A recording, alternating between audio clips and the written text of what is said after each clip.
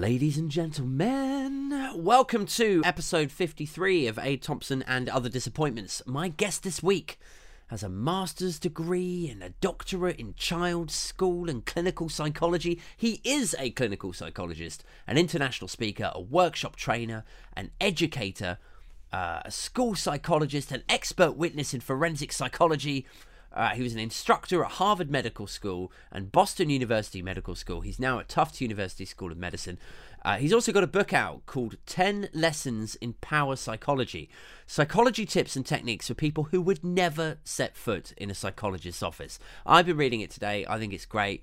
I studied psychoanalysis about 10 years ago, and so these are themes that are of particular interest to me. So please welcome my guest tonight, Dr. Michael Abruzzese.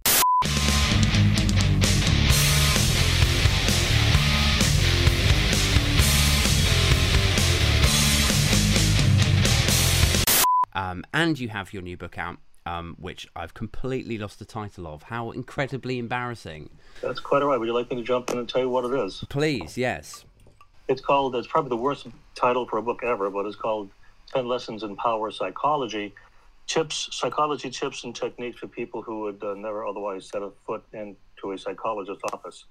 I really should have called it something else, but that's the name of it. I like it. It's short and snappy. Yes. I can't believe I didn't remember it. I mean, it's so succinct. So maybe I suppose a good place to start, really, Dr. A, would be your background. Like, how did you get into psychology? Because I suppose the cliche, the Netflix box set cliche is that, you know, psychologists are dark and tormented individuals. And I see. That's why you're interested in that. Yes. Well, I'm sorry to disappoint you, but I really don't have that. However, I can tell you, in some of the research that there is there, when I do continuing education, I make presentations to other psychologists and therapists for their continuing education credits. Some of the studies I cite are the fact that many people who go into helping fields, whether it's a physician, psychiatrist, psychologist, social worker, counselor, or lawyer, many of those folks came from a very difficult childhood. Right. And do any kind of permutations and twists and turns, they decided they wanted to help people, or they felt compelled to help people, and so they do go into this. So there is some research basis for believing that overall, in all the helpful fields, that is true, but we don't have any research out there specifically detailing, for example, clinical psychologists, or just social workers, or just lawyers, or just, it's kind of all mushed together. But yes, there are some concerns that I have that some people go into the field because of some of the problems they've had in their own life that sometimes could still be unresolved, which is why we have recognizing that in the profession, we have set up supervisory guidelines. So we have a very strict set of ethics in psychology, much stricter than medicine or law. And one of them is that we have a lot of supervision available to other clinicians. So quite often, the only time I actually have seen this demonstrated, I think, was in an episode of The Sopranos, where the psychiatrist had a psychiatrist supervisor, and that is true. In psychology, social work, psychology, you should have that supervisory capability and avail yourself of it. Sometimes people do, sometimes they don't. But we try to keep people from going off the rails like that, because sometimes, even if people don't have difficulty when they go in the field, sometimes working with trauma repeatedly, with a lot of loss and bereavement, it's very difficult to manage their own reaction to that, because some of the stories you hear are so terribly sad and tragic. So therapists quite often need their own therapist to help them through it, and that's something we realized. Sure. I suppose, well, my read of what you're saying there is that maybe when individuals come up through, I don't know, a sort of traumatic background themselves, they've had various troubling experiences, or just, I don't know, a childhood or a formative years where things haven't yet made sense to them and they're trying to resolve these things, that learning about something like psychology might help them to get over that hurdle. And then somewhere along the way, they decide that actually it has helped me, or it hasn't helped me yet, but either way, this is something I want to help other people. I want to teach people. I want to become a psychologist and help to like assist people get get a little bit more help probably, there? probably not that in depth. People decide they want to go into a certain kind of career, and truly, very few people know the answer to the question why, whatever the why question is. In America, I'm not sure what it's like in the UK, but in America, our educational system beats people over the head with understanding the question why. Why? When in reality, sometimes those questions are imponderable questions. They have no answer, and it drives people crazy. Cognitive behavioral psychology does not focus on the why. So when people go into a helping field or any field, they quite often don't know why they're going into the field. Only later, after they've been in the field, do they realize. I once had a brilliant person I worked with when I was in school, going back decades, and he said he wanted to be a plastic surgeon. Well, that's good. We need plastic surgeons. And then he kept on talking, and he said that I want to go into plastic surgery and want to help repair people's faces. Okay, we need that. And he talked about all the horrific things that happen to people in car accidents and not qualified plastic surgeons who just do facial reconstruction. And that's certainly true, too. But the reason he went into that was a deeply personal experience that he had, and he was not able to make the connection because of his deeply personal connection to facial reconstruction. Not that he had it himself, but the fact that he wanted to go into that. And there was a lot of other things behind his reasoning for going. He didn't know that. It's not intuitive. People quite often don't know why they go into the fields that they do, and quite often they don't know why they do the things they do, even when they know they ought not to do them. So that is really something that psychologists who are well-trained and experienced and well-educated can help people up. My job is to understand and help people move forward. They may decide they don't want to move forward, and that's fine. That's their right, but at least they'll have the ability to do so when I finish working with them if they want to. Do you think there's, in the States, is there a sort of, like a sort of a poverty prohibitor in terms of people getting this sort of help in the same way that there is in the UK? Because I dabbled with psychotherapy in must have been about 10 or 15 years ago, learning like the real nuts and bolts of it in an evening class. And I remember that one of the guys that was giving us a lecture one week said that basically it's a crime that more people can't get this sort of therapy because it's so cost prohibitive. Is that the case in the States as well? Well, the short answer is yes, but it's much more complicated than that. And the fact that in the States, I think it's unlike the UK. The States, we have 50 states and territories. They all have their different licensure laws about who can provide therapy. So if I want to do therapy in Missouri or New York or California, I really can't do that unless I get relicensed in those 3 additional states. Right. And that's prohibitive for the person to be able to do therapy. Where in other countries, and certainly in the EU, you're licensed in the entire country, and you can provide service to anyone in the country. You can move and provide service. You can't do that in the States. So we have a problem in the fact that there aren't enough people who are trained in all the areas to go into the local communities to provide services. So there's no availability. I see. That's even worse when it comes to psychiatric care in terms of getting medication. It's much worse when it comes to getting psychiatric medication, and it's worse also when you try to get even simple medical care or pediatric care. So yes, you don't have availability. Secondarily, we do have laws that have been passed in America in the past 20 years that mandate that every insurance plan must include psychotherapy services. All right. So if you have insurance, you can get it. And even if you have, we don't have national health care, but we have something called Medicare for older people, Medicaid for people who are younger, who have certain income requirements, and their Medicaid does permit payment for psychotherapy cases. However, to make things more complicated, it is a state-by-state implementation. So if you have a governor of a certain state, a legislature of a certain state who does not want to expand Medicaid services to more people in the state, they don't have any access to it. So it's more complicated, but it's exactly similar as it is to the UK.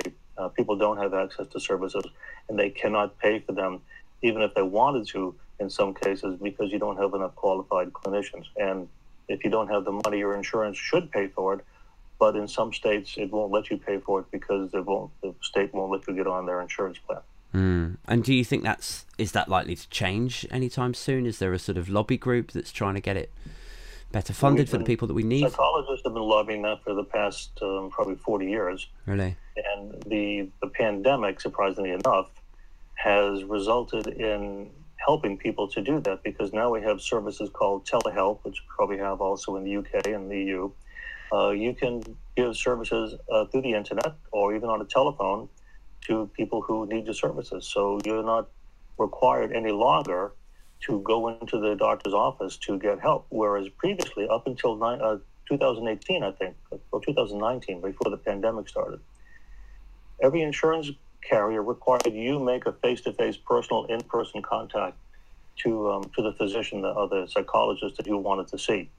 With the pandemic, of course, you couldn't do that. So surprisingly, miraculously, automatically, every governor, every legislature opened up, mandated to the insurance companies that they open up the rules. So yes, you can do telehealth services. So in my office, I could talk to people all over my state, no matter where they are, if they want services. I still can't do that in other states, but we have lobbying groups that are changing that. And there's about 12 states. If you're located in one of the 12 states, yes, you can cross the border and do therapy in another state. But we have 50 states here, so that leaves 38 states that the governors aren't playing ball with that. They don't want that to happen. I see. So there's some sort of light at the end of the tunnel there, even if it's been the case that certain states have been dragged kicking and screaming into the 21st century against their will by the pandemic, right? Yes, correct. I see. Okay. And what's your take on psychology online? Because you're still practicing now, right? Yes. And that must be a different experience. Like, I think if I were a patient and I was speaking to a psychologist, I think I would benefit from the peace of being in an office with the individual and speaking to them face to face and feeling like they were listening to me, and to a greater or lesser extent having a Zoom conversation. I mean, not that this is great, I'm enjoying talking to you, but having a call over the internet, I feel like you do lose something there. What's your take on it? Is it well, my experience is different than what I've been reading in the media and hearing on television, and they are all full of doom and gloom about that process, but it's simply not true. Right. But it's bifurcated. So there are two ways of looking at that. Yes, some people, as you say, they want to be in person, in office, face to face, and that works best for them, and that is entirely true for a lot of people. However, for a very large subset of people, they don't want to do that. They have anxiety disorders, they have social anxiety disorders, they have more serious conditions, and they absolutely love the fact that they can talk to someone and get advice, and that's exactly what CBT is. CBT is different from talking therapy. Sure. I'm sorry, cognitive behavioral therapy, CBT, is different from talking therapy. And this is exactly what they need. This helps them. The fact that they have the availability, but also the buffer, they don't have to be face-to-face within 6 or 8 feet of another person in the office. It makes them feel very comfortable seeking psychological help, whereas before they would never have done that. Similarly, people who have learning disabilities, kids who have learning disabilities, it is better for them, better for the vast majority of learning disabled kids to learn online. They don't go to school, they're not bullied, they're not humiliated, the teacher cannot play favorites with them, and it's much, much better. The kids can actually learn, and all that artifice of personality issues and sociological issues and diversity issues, they are removed. So it helps a lot of people who have learning disabilities and other kinds of psychological conditions to have remote learning and also to have remote therapy. But as you say, no, not for everybody. But for big subsets, it's very helpful. Yeah. I mean, I suppose from a sort of like weighing up what's best for the greater good, like you could make the case that if a greater number of people are able to get psychological care as a result of things like Zoom or Skype or whatever, then doesn't that benefit outweigh the odd person like me who says, I'd rather sit in an office, Oh, it doesn't outweigh. It's just simply it's a more transparent and availability issue. So transparency and availability in healthcare are very important. If you don't have access to healthcare, it doesn't matter how willing you are to be in therapy, you don't have access.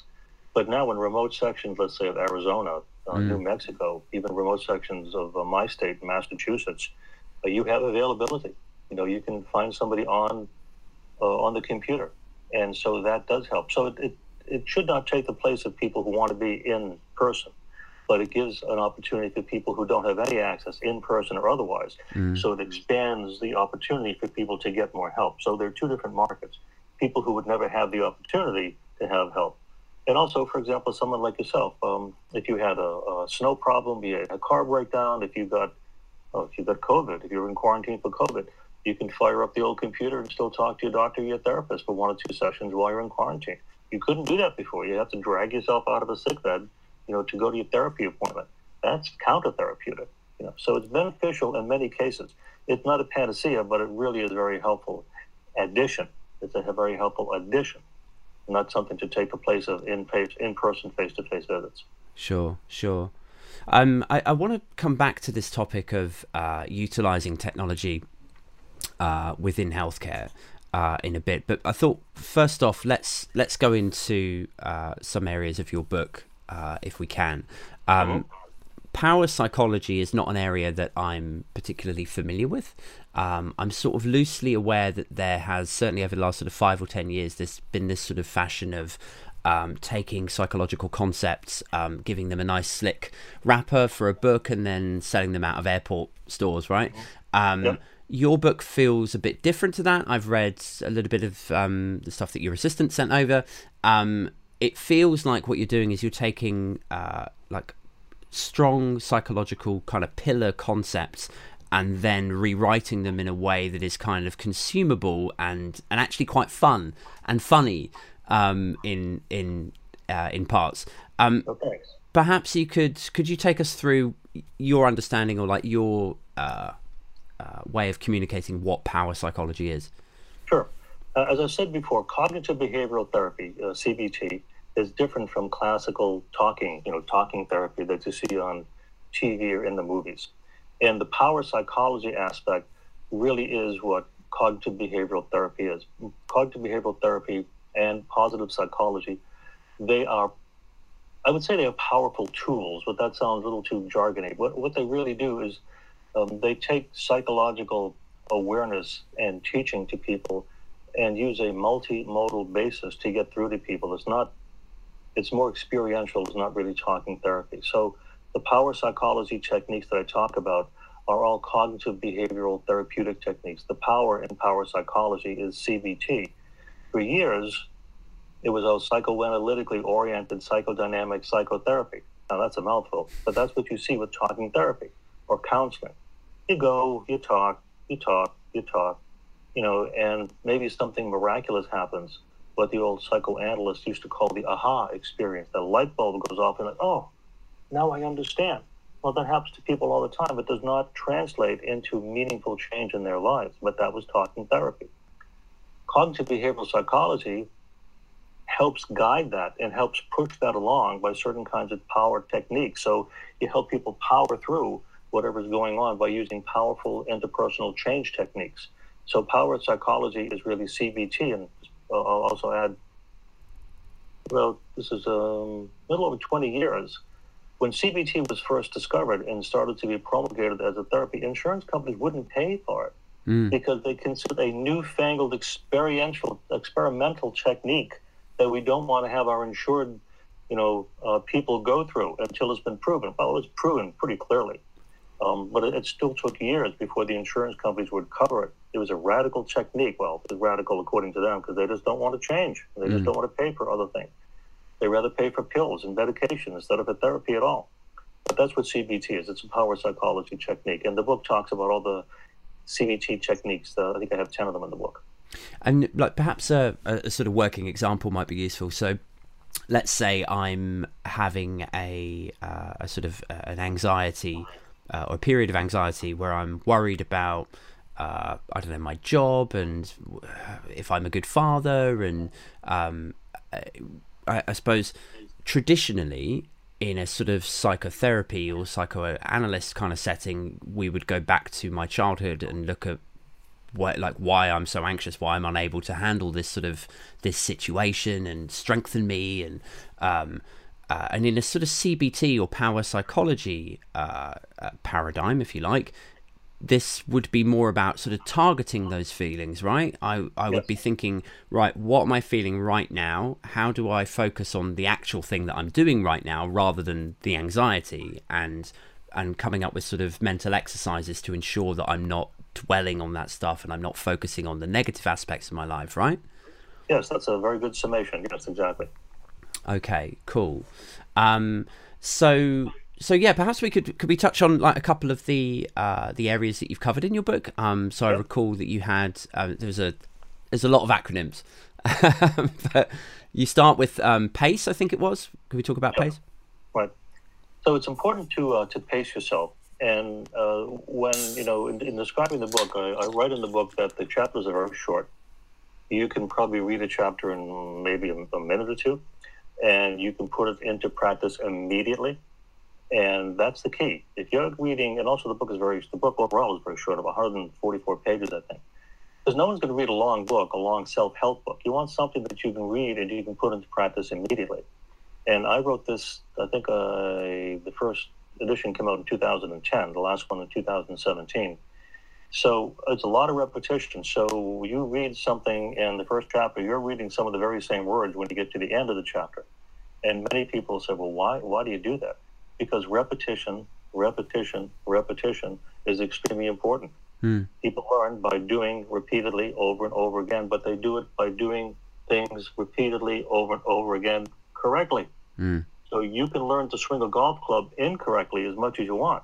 If you don't learn to swing it correctly, no amount of practice is going to do you well if you're swinging it incorrectly. So the idea of pacing yourself and being aware of what's going on in the here and now is very important, because that is the bedrock. That is the bedrock which we have to build on. If you do not cultivate awareness of what's going on in your own life, what's going on around you, very hard to build any self-help skills upon that on your own. The book is designed as a self-help book.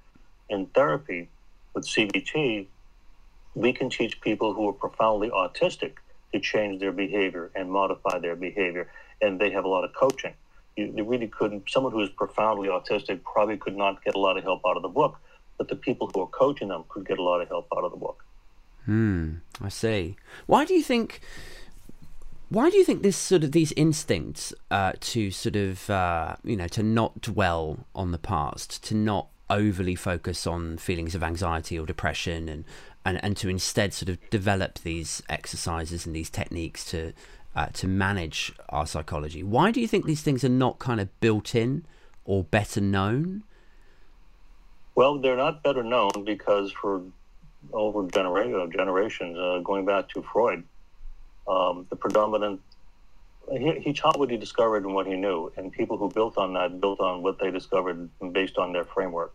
And it wasn't until the 1940s, really, in World War II, that psychology came into its own by coming up with devising tests, psychological tests, to determine who would be a good soldier and who wouldn't be a good soldier. And the psychological testing, which is still with us today, was really the foundation of clinical psychology.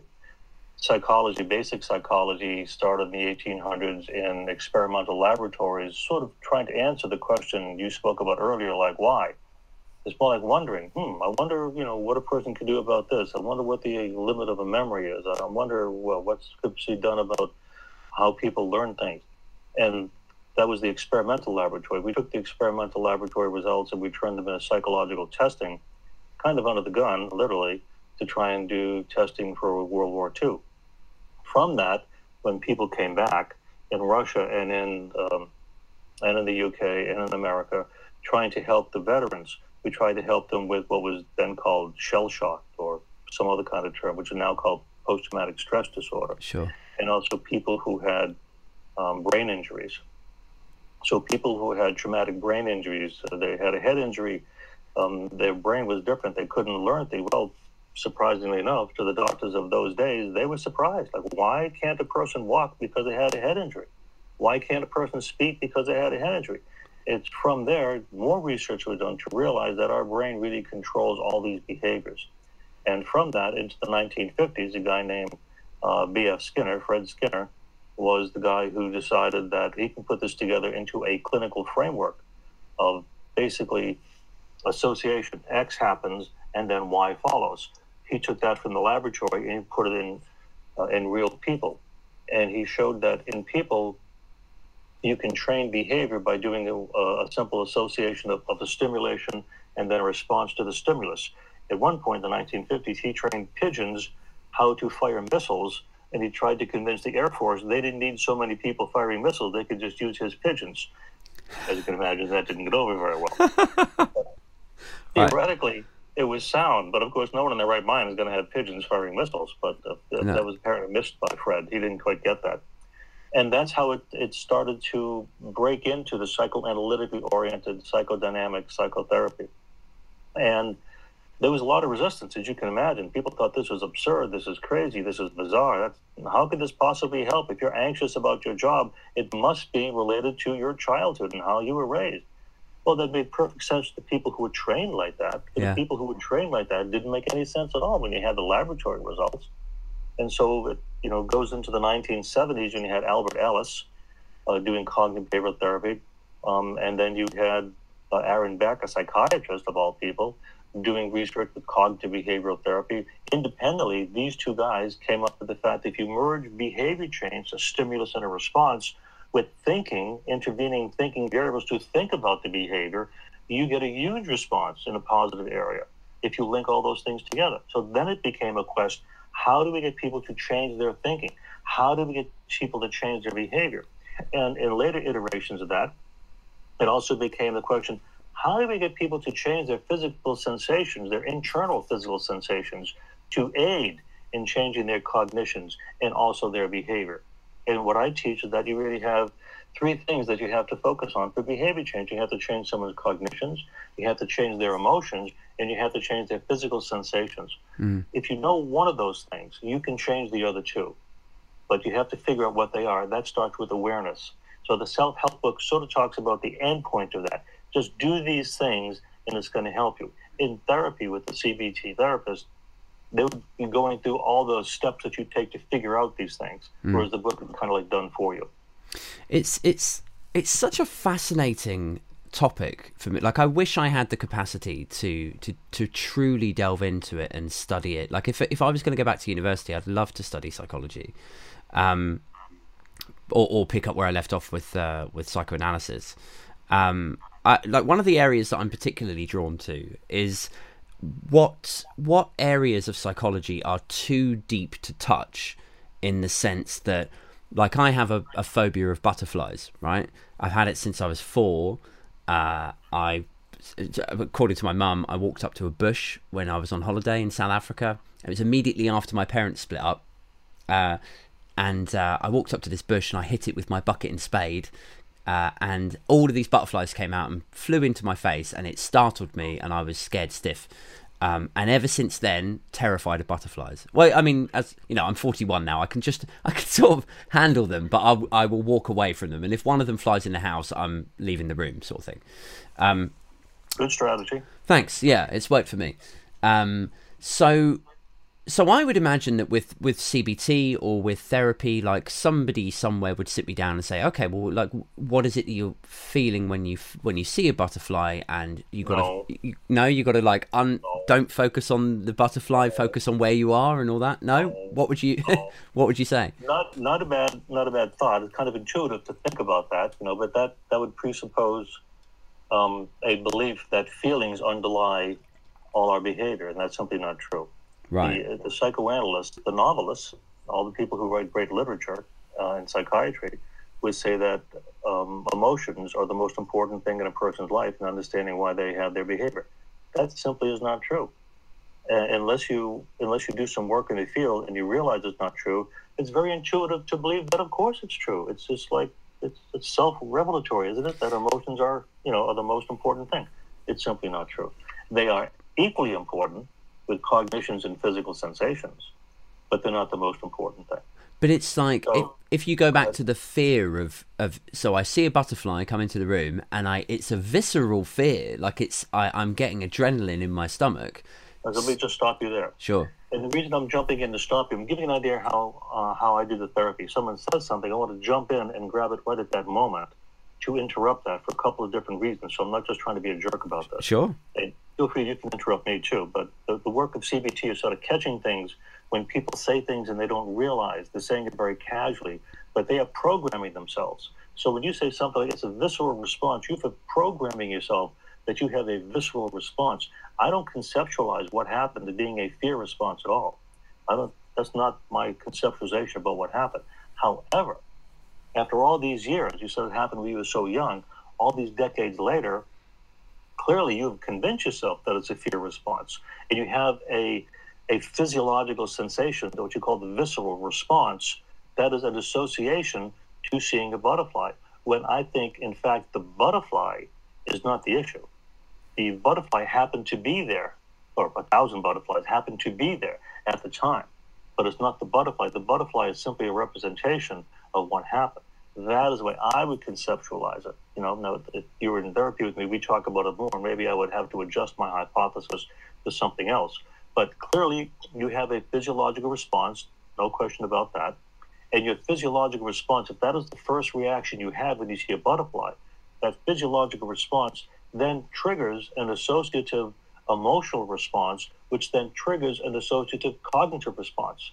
So first you have a trigger, like a ping to your central nervous system, and then it lights up cognitions and emotions, right? So it could happen the other way around. You could have had a ping to your central nervous system that activated an emotion, say sadness or something like that, or happiness, right. Giggling. And that would then light up cognition, then light up physical sensation. The laws of association in behavioral psychology, they're immutable. They go cross-culture, they go cross-generation, they affect everyone the same way. People who have, maybe some motivation in any one of a number of areas would prevent people from understanding that, because if more people understood that, more people could change their lives for the better. And really, a lot of times sociology, psychology, psychiatry have been agents of social control, not really to help so many people.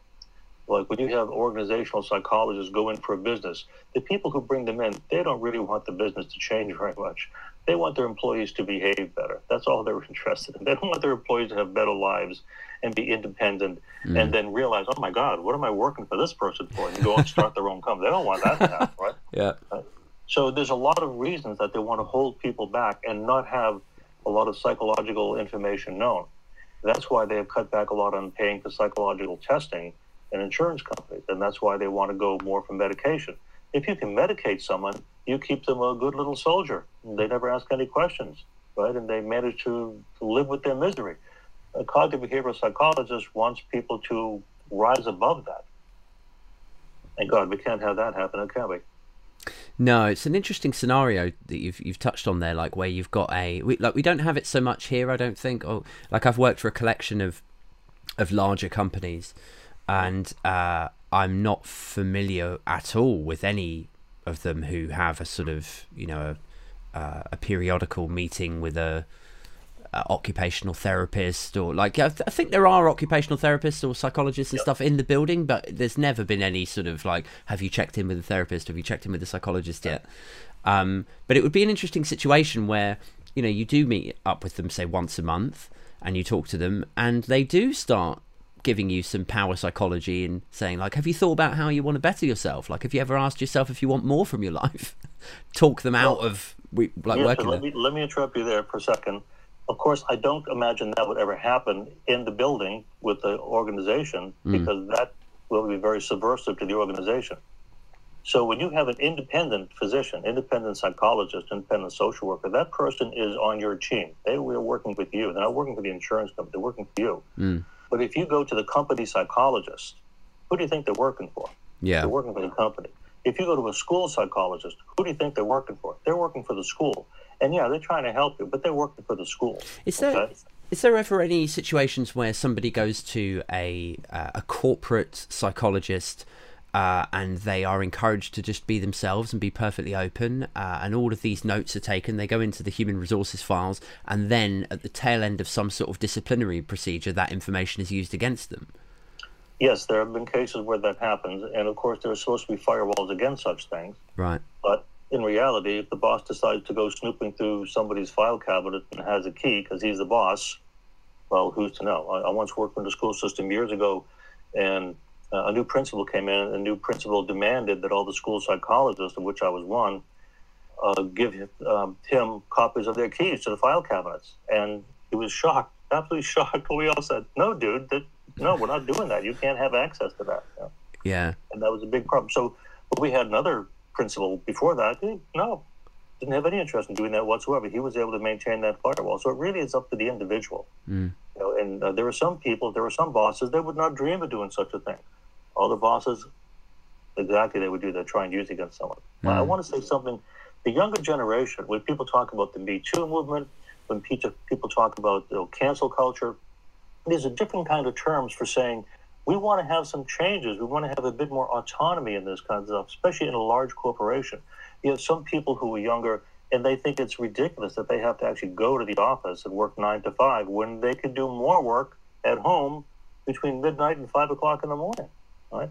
And that has also been a change that people have seen because of the pandemic. And I think that's a positive change for a lot of people. But who's in charge? Well, people who are generations older than that, and they still stuck in thinking, no, you got to come to the office. We need the bricks and mortar. We have this wonderful office, this beautiful campus. You got to work from 9 to 5 because I want to make sure you're working from 9 to 5. Yeah. That's not the way it really has to be. And psychology is getting a big help now. We're getting big help by a younger generation who's being able to look at some of these things and saying, dude, we don't have to do it this way. We can be more efficient doing something in a different way. And now people have to listen.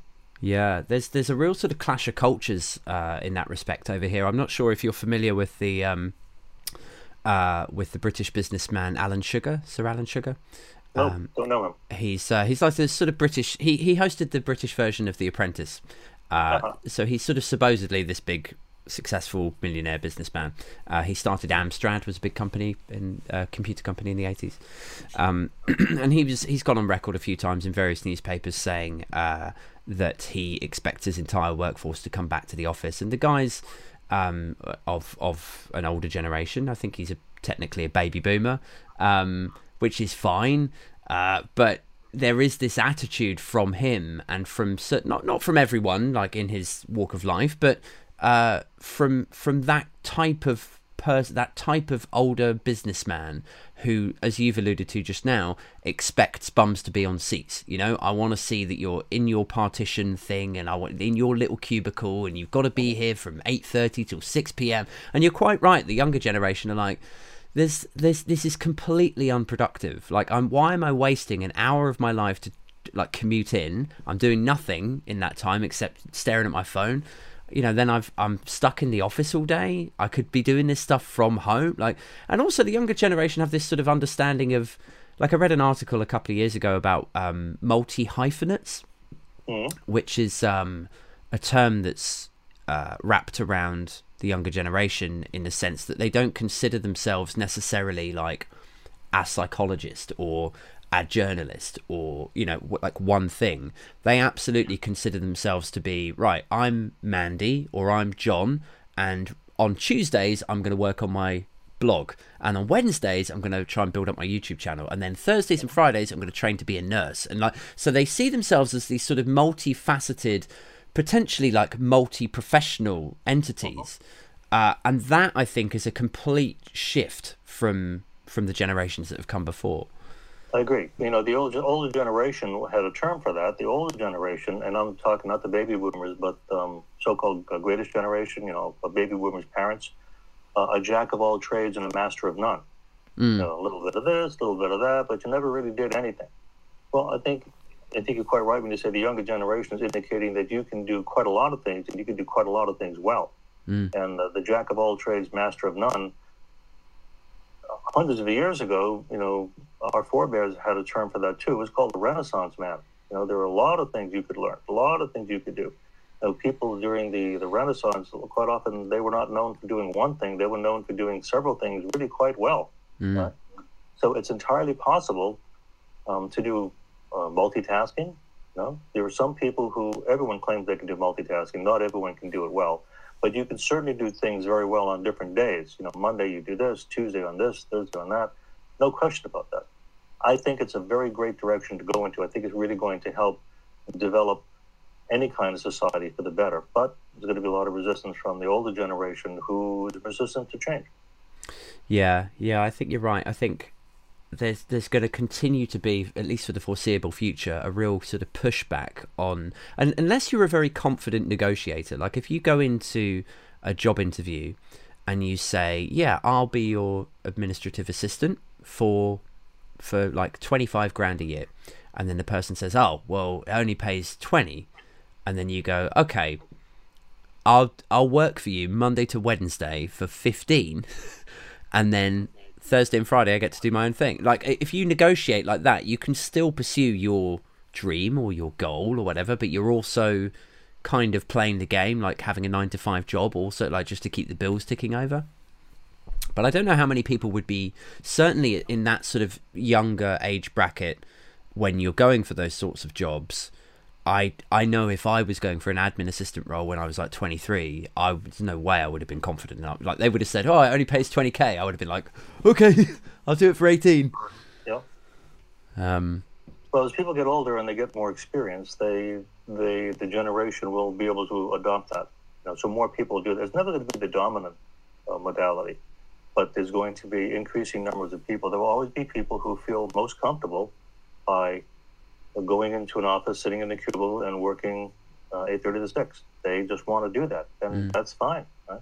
Just like there'll be people who want to be in the doctor's office, face to face with the doctor in the office. That's fine, but it helps so much more if there's a flexibility to do things out of the office and out of the little square box that people like to put other people in. We have some research indicating that giving more free time to kids, either at home and also in school, they are much more productive. And we have the same research for adults. People who work for you, if you don't tether them to the desk, they are much more productive. If you stop trying to beat on them to be more productive, many of them, not all of them, many of them can be more productive by having an atypical workday. I think it's very important to realize that the people who work best with an atypical workday should be allowed to have that. The people who work best without an atypical workday should be allowed to take advantage of that too. But we always have this idea that it's one size fits all. Everybody has to do the same thing. It's got to be fair. Yeah. Yeah.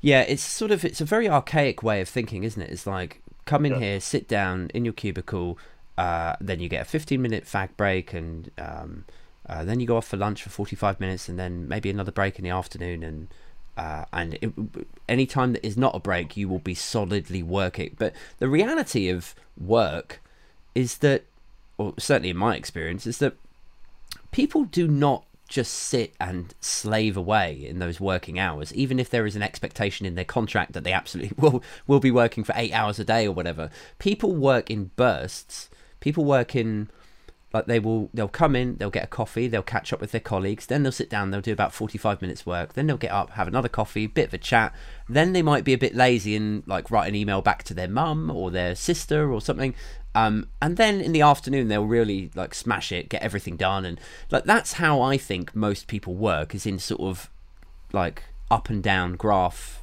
kind of bursts of productivity. But well, I would say certainly many people, if not most, but yes, that's what they do. They operate by fits and starts, because again, we have research indicating the optimum time that people can spend on tasks is 45 or 50 minutes. Big mistake when high schools in America decided to go to 90-minute classes. Well, after 45 minutes, pretty much all those kids are gone. They're just sitting there, putting their time in. So yes, for many people, they learn better and they work better the way you described. I want to go back to psychology and psychologists, broadly speaking. I thought it might be interesting to get your thoughts on, like, what are the big misconceptions that people have about psychologists? Like, are they, because I mentioned at the beginning, the cliche from like Netflix box sets is that you're all quite sort of dark and tormented, and but like, are psychologists funny? Are they? Do they have a dark sense of humor? Do they? What are psychologists like? Well, there's no. I don't know what are podcast hosts like. That's the same question. What are physicians like? They're all sorts of different. The work that I do, I try to inject a lot of humor and a lot of practicality, and try and make it a fun place for people to be. I do a lot of work with kids and families, and I try to be as engaging as possible. And I'm not the doom and gloom kind of person that many people meet when they're in an emergency room. When I work in emergency rooms, what I try to do is I try to bring some uplift and some hope to what's going on. And a lot of physicians that I've worked with, they don't do that at all. And some psychologists that I've worked with, they don't do that at all. It really depends on the kind of their training. But, psychologists are just like everyone else. They typically are much better trained. They're better trained than psychiatrists, better trained than social workers and mental health counselors. For example, I've got 2 master's degrees and a PhD, and I used to teach at Harvard. You need to get a PhD in clinical psychology before you can get licensed in just about every state. They do have a lower degree. In some of the states, you can get licensed as a master's level psychologist, but that's your license, a master's level psychologist, not a clinical psychologist. And the people who are usually very well trained, they have to spend a lot of time in school, and they have to spend a lot of time in the field. They have to spend a lot of time doing research. Classical training was a research science practitioner kind of model. Nowadays, the model is not so much on research; it's more in the field of doing research, maybe getting a PsyD instead of a PhD. But there's a wide variety of training, and people are really limited by their training and their ability to think out of the box. Hopefully, a good psychological training trains psychologists to think out of the box and always pay attention to the current research. But you have to understand there are a lot of caveats that come with the current research. Many people graduating, certainly with an MD or with a lesser degree than a PhD, they don't understand any of the research. Even some people who are doing the research don't understand the research that they're doing. They need someone to explain it to them. But it's important to understand the research and see what can be used as what they call evidence-based practitioner skills and stuff that is just basic research that really has no practical sense whatsoever. And hopefully the training that a skilled clinical psychologist goes through enables them to understand that. So I'm afraid I can't endorse your idea of psychologists being dark or threatening. I kind of like that, though. It makes it seem kind of like mysterious and glamorous, but it's really not the work that I do, and I don't think that my patients would describe me as that way. Yeah. I don't know. I suppose it's like anything. It's like you touched on a minute ago. Like, you get different types of people in every industry, every discipline. I do think, like, so I work in software engineering when I'm not podcasting, and there is a certain type of, like, it's usually a man. Let's be honest. It's usually a guy that's working in IT. Typically, it's a guy over the age of 30. We're all kind of geeky, slightly pudgy. But then, I don't know, you get the tech bros as well, don't you? So it's, I don't know, maybe tech is sort of broadening out now to have various subcultures to it. Yeah, so what is the question that you're trying to get to? I think what you're trying to do, and I don't mean to be critical when I'm saying this, but it's very common, because that's what the field of psychology was for generations. It's very reductionistic. Try and put all size for, one size for all people, all sizes fit into this little box. So who is your typical software engineer? Well, the first clarification is, well, what is the generation that they graduated in? Where did they come up? Did they come up working for Bill Gates in Microsoft? Very different kind of field than the people who are working in Amazon software services, or cloud services these days. Right? And also different kind of managerial skills, right? The people who work for Apple, were they basically different than the folks who work for NASA? It really depends on the generation and the kind of calling that they felt. So what kind of podcast host are you? Are all the podcast hosts very similar? You know as well as I do. They're different kinds of setup, different kind of interests. Sometimes they're only in it because they want to hear their own voice. Other people want to be in it because they want to provide a service to other people. Other people really do it because they really love what they're doing and give a platform to others. So I think it's important to get away from one size fits all. There are all sorts of different kinds of folks who become software engineers, all sorts of different folks who become psychologists, physicians, psychiatrists, social workers, teachers, businessmen, and outside of generalities, which I will say do exist, and mostly you can put people in a bunch of, discrete categories, but not everyone. There are huge subsets, as much as 20 to 25% would be in different subsets. So you talk about every software engineer being X, Y, or Z, maybe that's true, But that's maybe only 40% of all engineers, because 20% is something else, and 20% is something else, and 15% is something else, and 5% is something else. You know, the irony here is that I was sort of trying to move away from generalities and be like, you know, most people think that psychologists are very, you know, sort of dark and tormented. Like, can we get more what are you really like? And actually, I've ended up going in like straight back into cliche and generalities again.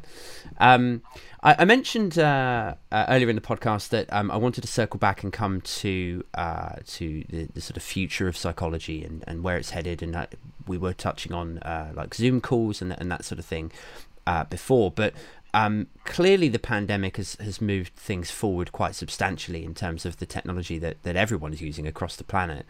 I'm sort of mindful that we're just on the cusp of really seeing an explosion in VR at the moment. I think it was a month ago or a couple of months ago now that Zuckerberg was talking. He did that video about the metaverse, which to me feels very much like a sort of Matrix style deal.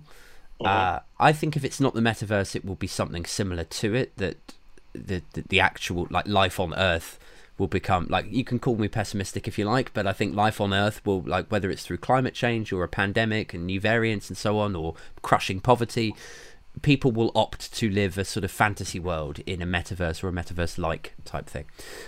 But if we go into something like the metaverse, do you think there's certain benefits? Like, is there new ways that we could apply psychology and psychological healthcare to people that exploits VR in a way that they wouldn't be able, that you wouldn't be able to do in a regular therapeutic setting? Is there anything about VR you're excited about, or? No, all this stuff about using online therapy and VR stuff, that's all just a bunch of BS, you know, because you cannot have an application. You can't download an app that's going to help you have a better life. Can it remind you to do your meditation exercises? Sure. Can it give you a variety of different meditation exercises to choose from? Sure. Can it force you to do them? No, can't do that. Same thing with VR. VR can't force you to do anything. It really would be a giant distraction. Could it be helpful? It could be helpful in the way that computers are helpful for some people to do microsurgery, but you still need someone in charge of doing the surgery. So I would be able to use VR the same way I help people use imagery. Imagery in their heads is much more powerful than VR because it requires some cognitive effort, which requires change to happen in the person. VR is much more passive. Not that it couldn't be entertaining, just like smoking weed or taking drugs or even taking prescription drugs. They bliss you out, they anesthetize you, okay? But they don't teach you any new skills. VR does not teach you any new skills. You know, if you want to play a video game, video games, depending on the game, they can teach you some reaction time skills. But again, if you do them properly. But if you're going to have a psychologist help with VR, a psychologist help with online gaming, different kinds of software to help people be better or get better, my guess is probably going to be you'll need a psychologist to help people from losing their mind, because that's the most important thing. And people can lose their mind very easily as soon as you get lost in a fantasy. And there are some people, I'm not sure what it's like in the UK, we have a lot of deniers in America, and certainly from what I read about, deniers in the European Union, but many things. Climate change and the COVID and the science and all this kind of stuff like that. Well, those people, I would suggest could be, many of them, could be considered delusional. Right? And those people, if they're delusional, you're out of touch with reality. The last thing we need is something to make it easier for people to lose touch with reality. And VR could be used in that way. Just like any other kind of distraction could be used in that way. You got to decide where you're going to live. If you want to live in reality, which is where most of the other people are, then you have to make a commitment to reality. If you want to escape from reality, I think we know what that leads to because of history. That's just my opinion. My opinion is that there's a small part of me, actually it's a large part of me, that wants to kind of take the delusional type, like over here it's like Brexit, like Brexiters, who truly believe that the European Union is this sort of like arch evil enemy, when we're fantastic now that we've, you know, it's like a World War II all over again. We've beaten the Germans, and they're fantasy, all of it. And there's a part of me that would love to just put a little, you know, Matrix helmet on them, push them all off into a field in Kent somewhere, and they can just fight World War II off in their fantasy land forever, and let the rest of us get on with objective reality. Well, now maybe that is a very realistic kind of thing to work towards. That's a very interesting use of VR, isn't it? Yeah. It is. I mean, it would improve my life, and I think that's what we're all shooting for. Okay, now here's the problem. So, with Mark Zuckerberg in charge, what makes you think that all of those, for example, Brexit deniers aren't going to put the VR helmet on you, and people who think like you will put you guys in the field? Well, this is it, and I don't think it's a far-fetched idea that, like with Facebook's history, that they could quite easily cozy up to people on quote-unquote the other side of the argument. Exactly, yeah. I don't think they have any inhibitions about working with the Trumps or with Vote Leave, who I don't know how familiar you are with the Brexit stuff, but that was one of the big campaigning entities behind Brexit. Yes. Well, while we're talking on that, do we have time left for one more anecdote? Sure. Okay. So, when the Bush administration, George II, but when he decided to go into, invade Iraq and Afghanistan and all that stuff, the people behind, and it pains me to say so, but it goes into what you're saying about dark and tormented. The people who were behind the training for how to torture people were two psychologists. They were two psychologists. And they were brought up on charges by the professional association. The professional association, in a dark moment for psychology, didn't do a damn thing about it. So, yes, we certainly have some psychologists who will go over to the dark and tormented side, and that's a good example. We haven't had any that I can think of in the past 20 years or so, but those two stand out because it shocked so many of me and my colleagues and so many professional associations. But even the state of New York, as I recall, did not do anything to discipline them and said that the psychologists who were complaining about them had no standing, could not bring any charges against them. What clearly, what they did was violating of so many of the ethics that I talked about earlier. We have very strict ethics, and they violated them, and they were not accountable by the professional association. They're still in court, but the professional association did not do anything. So it is possible that you have some psychologists going to the dark side. Yeah, well, especially when you start wrapping rhetoric around it, like, look, this is what your country needs.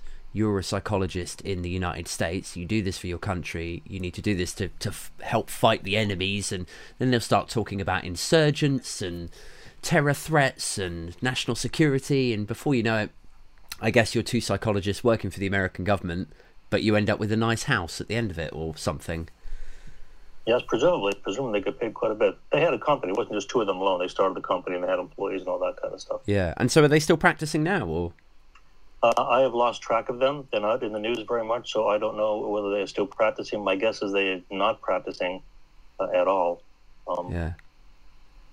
It's sort of an exaggerated example of, I read somewhere that the reason that Facebook and Twitter and Instagram and all of these apps are so addictive is because they genuinely employ psychologists to school them on how the brain works and what reward mechanisms want, and so that's why they design. It's like, basically it's playing a fruit machine. Like, you pull out your phone, you look for your notifications, if it's there you get a little dopamine rush, and I always felt like there was a big sort of ethical question mark over that. Like, if you were a psychologist, why would you be advising these huge capitalist institutions to...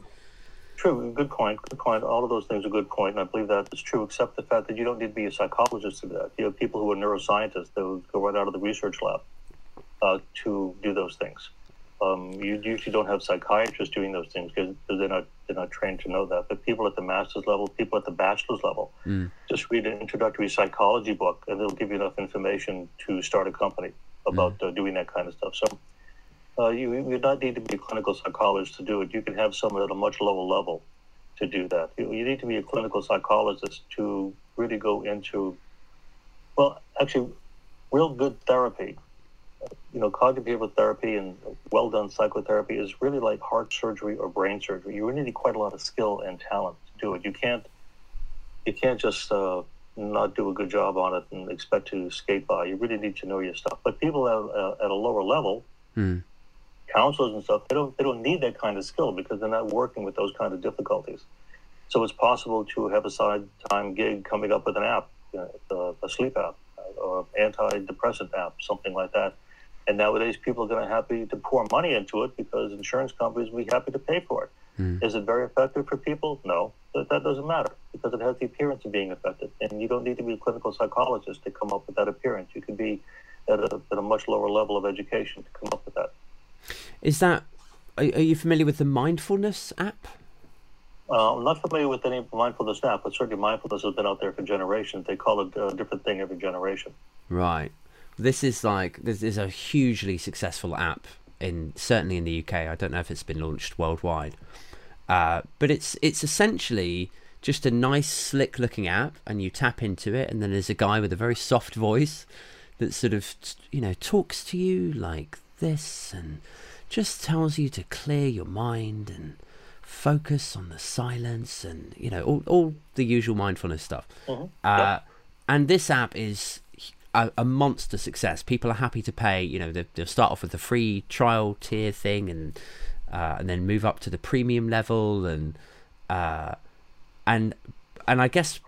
So what you're saying, I don't want to put words in your mouth, but what you're suggesting maybe is that you could just read a like entry level psychology book and go, fuck it, I'm gonna make an app like that, and somebody would back it, right? Sure, absolutely, sure. And also that brings up an important point between what is therapeutic and what is therapy. So for example, talking to your friends, that should be therapeutic. Yeah. Talking to a mentor, talking to people in your family, that should be therapeutic. But that does not make them your therapist. That does not mean that they have the skills to do therapy to help untangle major problems. So that app you mentioned, it certainly can be very therapeutic. Right? Just like having someone say, hey, just, relax, calm down. That also should be very therapeutic, right? But it's not therapy. No. There's a difference. So a lot of these apps could be very helpful, and helpful could be very therapeutic, but they're not therapy. Sure. I'd never really thought about that before. I thought you were going to go on a slightly different tangent there, where, when you talk to your friends, you hang out with your friends, it is a sort of therapeutic experience, and you do get a reward mechanism there because for millennia or centuries certainly, we've needed to huddle together in groups, and then we get safety through that, safety in numbers. And then when you get into kind of the app space and the social media space, although you're engaging with your friends, it actually almost turns on its head a little bit. It feels like, because in a similar way to emails, you can't quite read someone's tone the same. Are they being a bit shitty with me? Are they being short? Was I being rude to them? Why haven't they replied? All of these, it becomes a different experience. It's not therapeutic any longer. It's actually, there's a level of anxiety to it, right? Correct. Well, you can also create psychopathology in people using basic psychological procedures, just as though you can reverse psychopathology in people. Because the way we are as human beings, the way we are biologically organized, associations work. They just work both ways. Backwards, forwards, up, down, sideways. They just work. And what you associate to something is really in the hands of the individual. So if you have an abusive boss, he can create a very abusively reinforcing organization. You have a good boss, a nice boss, he can create or she can create a very rewarding, positively uplifting kind of situation. But that doesn't start from nothing. It starts with the individual in charge. So you can design any kind of program that you want, and hopefully it's therapeutic, but it could be malevolent. Some would suggest that Facebook is malevolent. Some would suggest that Google is malevolent. Some would suggest that the invention of the automobile was a bad idea. You can always take these things and use them and turn them on their head. It really depends on how these things are used and who the person in charge is and kind of the way they're put together. That is the huge variable. Sure.